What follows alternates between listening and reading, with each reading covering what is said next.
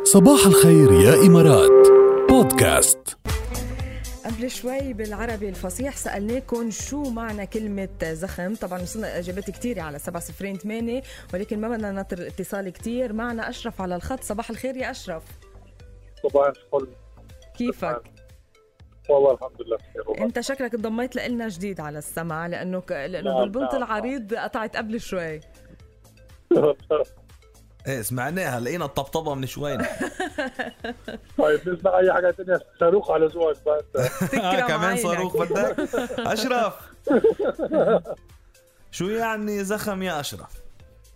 زخم، زحمة او عكة او يعني اي حاجة فيها شدة زحام.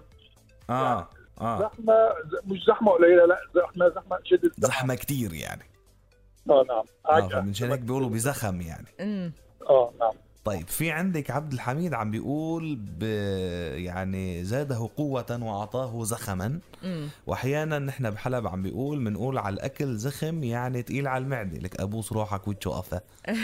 كمان هيدي جديدة علينا، هاي جديدة علينا إنه الزخم تقيل على المعدة، جديدة علينا. بس بدي دق لباهر، أنا باهر رد على السريع يا باهر، لأنه باهر يعني كمان عاطي معنى ثالث مختلف للكلمة غير أشرف يعني وغير عبد الحميد. بس الاسمسات اللي وصلتنا جاد كلها تقريبا إنه قوة أو زخم أو عجقة يعني. بس خلينا نشوف. صار معنا ماهر على الخط. باهر كيفك يا باهر؟ أهلا صباح النور. يا أهلا بالصاروخ، شو الأخبار؟ تمام كله منيح عن جد، كل شيء على ذوقك صاروخ. قبل شوي سمعنا للقيصر، كنت على السمع يا باهر؟ والله اليوم تأخرت عليكم. سمعنا متمردة كمان، وقتها طويل وغنية كتير حلوة. حلو. بس منشوف طلبات تاني. مين بدك؟ بلكي وائل كفوري، بحب وائل كفوري. وائل كفوري. معقول من لبيك بوائل مثلا؟ لا بنشوف شو من لبيك بوائل. بس خبرنا شو يعني زخم يا باهر. زخم نحن عنا بنحكيها بحمام. بنقول على الريحة اللي هي بتضل موجودة بنفس المكان لفترة طويلة. الريحة يعني بتكون ما حلوة؟ ما حلوة. الريحة مثل ريحة السمك مثلا على الشط.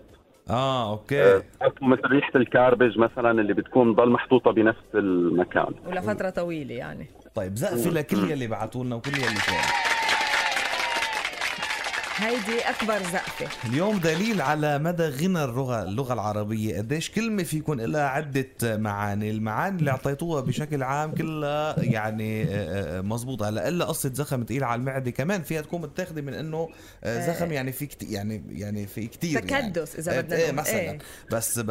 بس هي بشكل عام يقال إنه مثلا أعطاه زخم يعني في اندفاع، في قوة. بيقولوا بزخم يعني باندفاع، بقوة. صح. فزخم شيء يعني دفعه بقوة. وفي عندك كمان زخم باللغة العربية، زخم اللحم أي فسد، يعني وصارت يعني رائحته نتنة. فبصير زخم اللحم. فشوفوا الكلمة قديش إلها معاني. بنشكركم يا أشرف ويا باهر ويا عبد الحميد كمان. كلكم ذوق.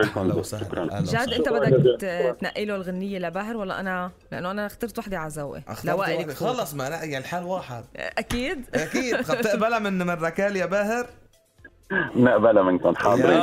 يلا. لا صاروخ طبعا. كتير قوية الغنية، حالة حب. يلا وائل كفوري لك يا باهر، لك اللي عم يسمعونا وكل اللي بيحبوا وائل خاصة.